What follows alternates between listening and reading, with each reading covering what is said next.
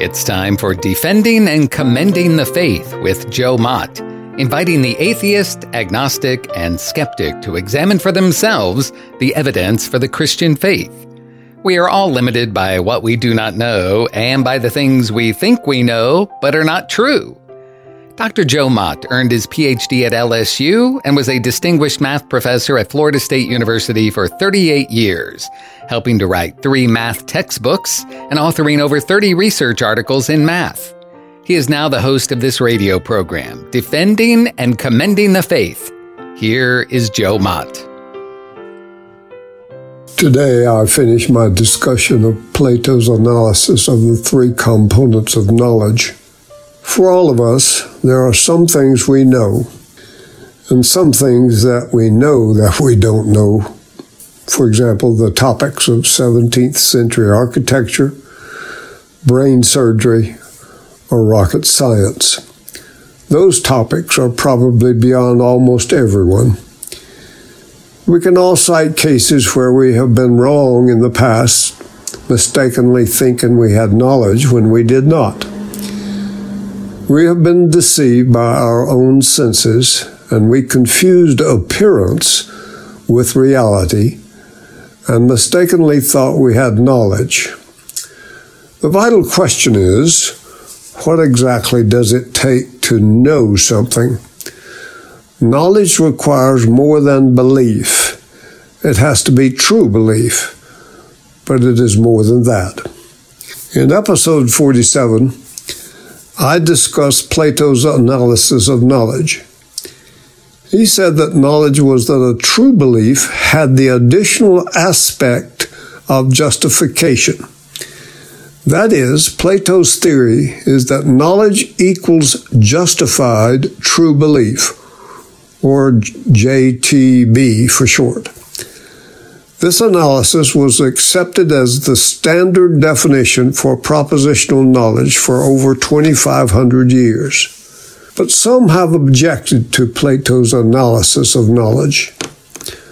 A few counterexamples against the standard JTB definitions have been published, but these did not injure Plato's definition until in 1963, when the American philosopher Edmund Gettier published a 3-paged paper entitled, "Is Justified True Belief Knowledge?"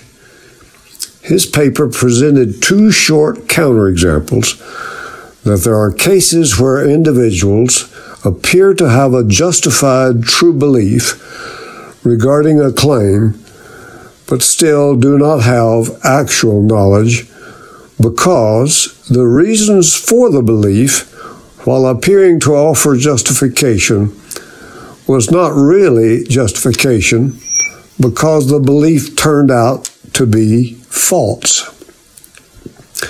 According to Gettier, the counterexamples show that while justified true belief may be necessary for knowledge, it is not sufficient.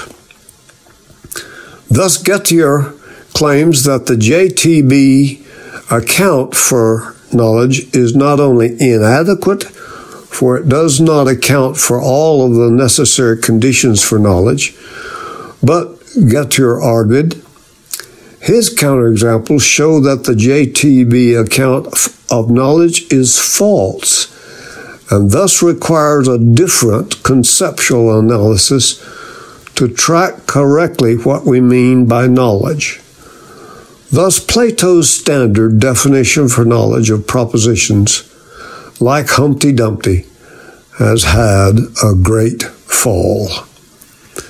Gettier's paper launched a flurry of epistemological activity, attempting to revise the JTB theory. They were trying to put Humpty Dumpty back together again. John L. Pollock and Joseph Cruz have stated that the Gettier problem has fundamentally altered the character of contemporary epistemology and has become a central problem of epistemology since it poses a clear barrier to analyzing knowledge. At this point, I will cease my discussion of knowledge and wait until epistemologists clear up the murky waters. Should you like to study more about get-your cases and strategies to cope with get-your examples, see Chapter 3 of Philosophical Foundations for a Christian Worldview by J.P. Moreland and William Lane Craig, or the article, The Analysis of Knowledge, in the Stanford Encyclopedia of Philosophy, first published in 2001 and revised in 2017. I now turn to the question of God's existence. This will be the final point of the 12 points that show Christianity is true. The question of whether there is a conclusive argument for the existence of God has been debated throughout history, with very intelligent people having taken both sides of the dispute. The traditional theistic arguments fall into four main categories: cosmological, regarding the universe; teleological, regarding design; ontological, regarding being; and moral, regarding values and duties. Allow me to discuss three of those categories. There are two basic forms of the cosmological argument. The first says that the cosmos, or universe, needed a cause at its beginning.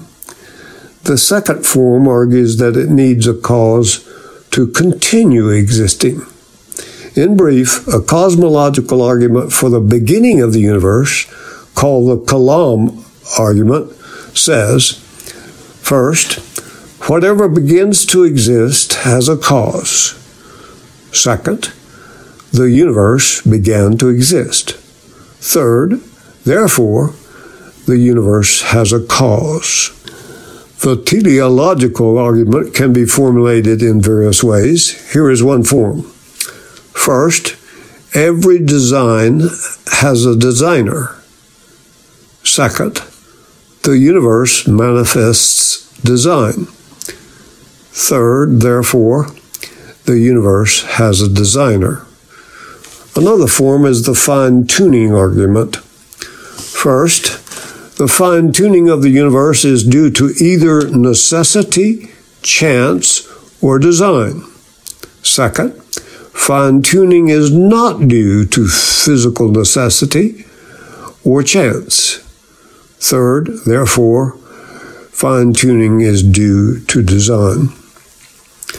A popular version of the moral argument is due to C.S. Lewis. First, there are objective moral laws. Second, moral laws come from a moral law giver. Third, therefore, a moral lawgiver exists. I like William Lane Craig's version of the moral argument. First, if God does not exist, objective moral values and duties do not exist. Second, objective moral values and duties do exist. Third, therefore, God exists. Most of the atheists' objections to these arguments are traceable to the critiques by David Hume and Immanuel Kant. It has become conventional wisdom that there are no good arguments for the existence of God. But insofar as we mean by a good argument, an argument that is valid and consists of true premises that are more plausible than their negations, there do appear to be good arguments for God's existence. And there are many philosophers on the contemporary scene who think so. Indeed, J.P. Moreland and William Lane Craig say that there is a resurgence of interest in natural theology, that branch of theology that seeks to prove God's existence apart from the resources of authoritative divine revelation. Alvin Plantinga, perhaps the most important philosopher of religion now writing, has defended what he calls 24 or so arguments for God's existence. Ed Feser, in a book, gives 5 such arguments. In recent times, the militant opponents of Christianity accuse the theist of being delusional and irrational. This is nothing new. In earlier generations, Karl Marx asserted that the theist must have a mental disorder that caused invalid thinking. The psychiatrist Sigmund Freud wrote that a person who believed in a creator God was delusional and only held those beliefs due to wish fulfillment. This is now reiterated by Richard Dawkins' book entitled The God Delusion. Friedrich Nietzsche, the originator of the God is Dead movement, was aware that atheism would lead to the advent of nihilism, the absence of any meaning, value, and purpose. Sir Richard Dawkins, in his book River Out of Eden, page 133, confirmed Nietzsche's prediction when he wrote that in a world without God, there is no design, no purpose, no evil, no good, nothing but blind, pitiless indifference. He adds, DNA neither cares nor knows, it just is, and we dance to its music. The atheist and contemporary author John Gray agrees with Nietzsche and Dawkins. He says, without God there is no meaning, no personhood, no responsibility, and no morality. Those claims are now simply parroted by a new generation of atheists who claim that theism is intellectually unwarranted and life is meaningless. Is this really the case? Is belief in God a rationally unacceptable position to hold? I think not. Let's change the question. Is there a logical and reasonable argument for the existence of God? Outside of referencing the Bible, can a case for the existence of God be made that refutes the position of both the old and new atheists and give sufficient warrant for believing in a creator? Yes, I think so. Moreover, I believe that in demonstrating the validity of an argument for the existence of God, the case for atheism is shown to be intellectually weak. Atheists frequently argue that none of the arguments give a recognizable concept of God.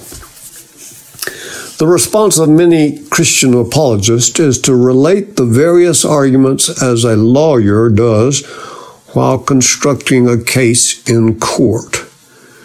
The argument for God's existence is a cumulative case in which each individual conclusion contributes some small portion of a much larger concept. Even in total, the arguments may not provide a fully developed picture of an infinite God.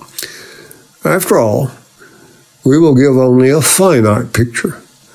There is, however, a sufficient description to allow for clear identification and to defeat any naturalistic explanation. Allow me to give a summary of this episode. I discussed Plato's tripart theory of knowledge, justified, true belief, or JTB for short. This has been the standard definition of knowledge for over 2,500 years. In 1963, Edmund Gettier published a paper that he claimed showed the JTB account was false. This has generated a flurry of epistemological activity that attempts to put knowledge back on a firm foundation. At that point, I ceased my discussion of knowledge, waiting on the epistemologist to clear up the murky waters regarding knowledge. I then turned to the question of God's existence. I discussed the basic forms of the cosmological, teleological, and the moral arguments. And I said that the conclusions of these arguments would form a recognizable, cumulative, finite picture of an infinite God.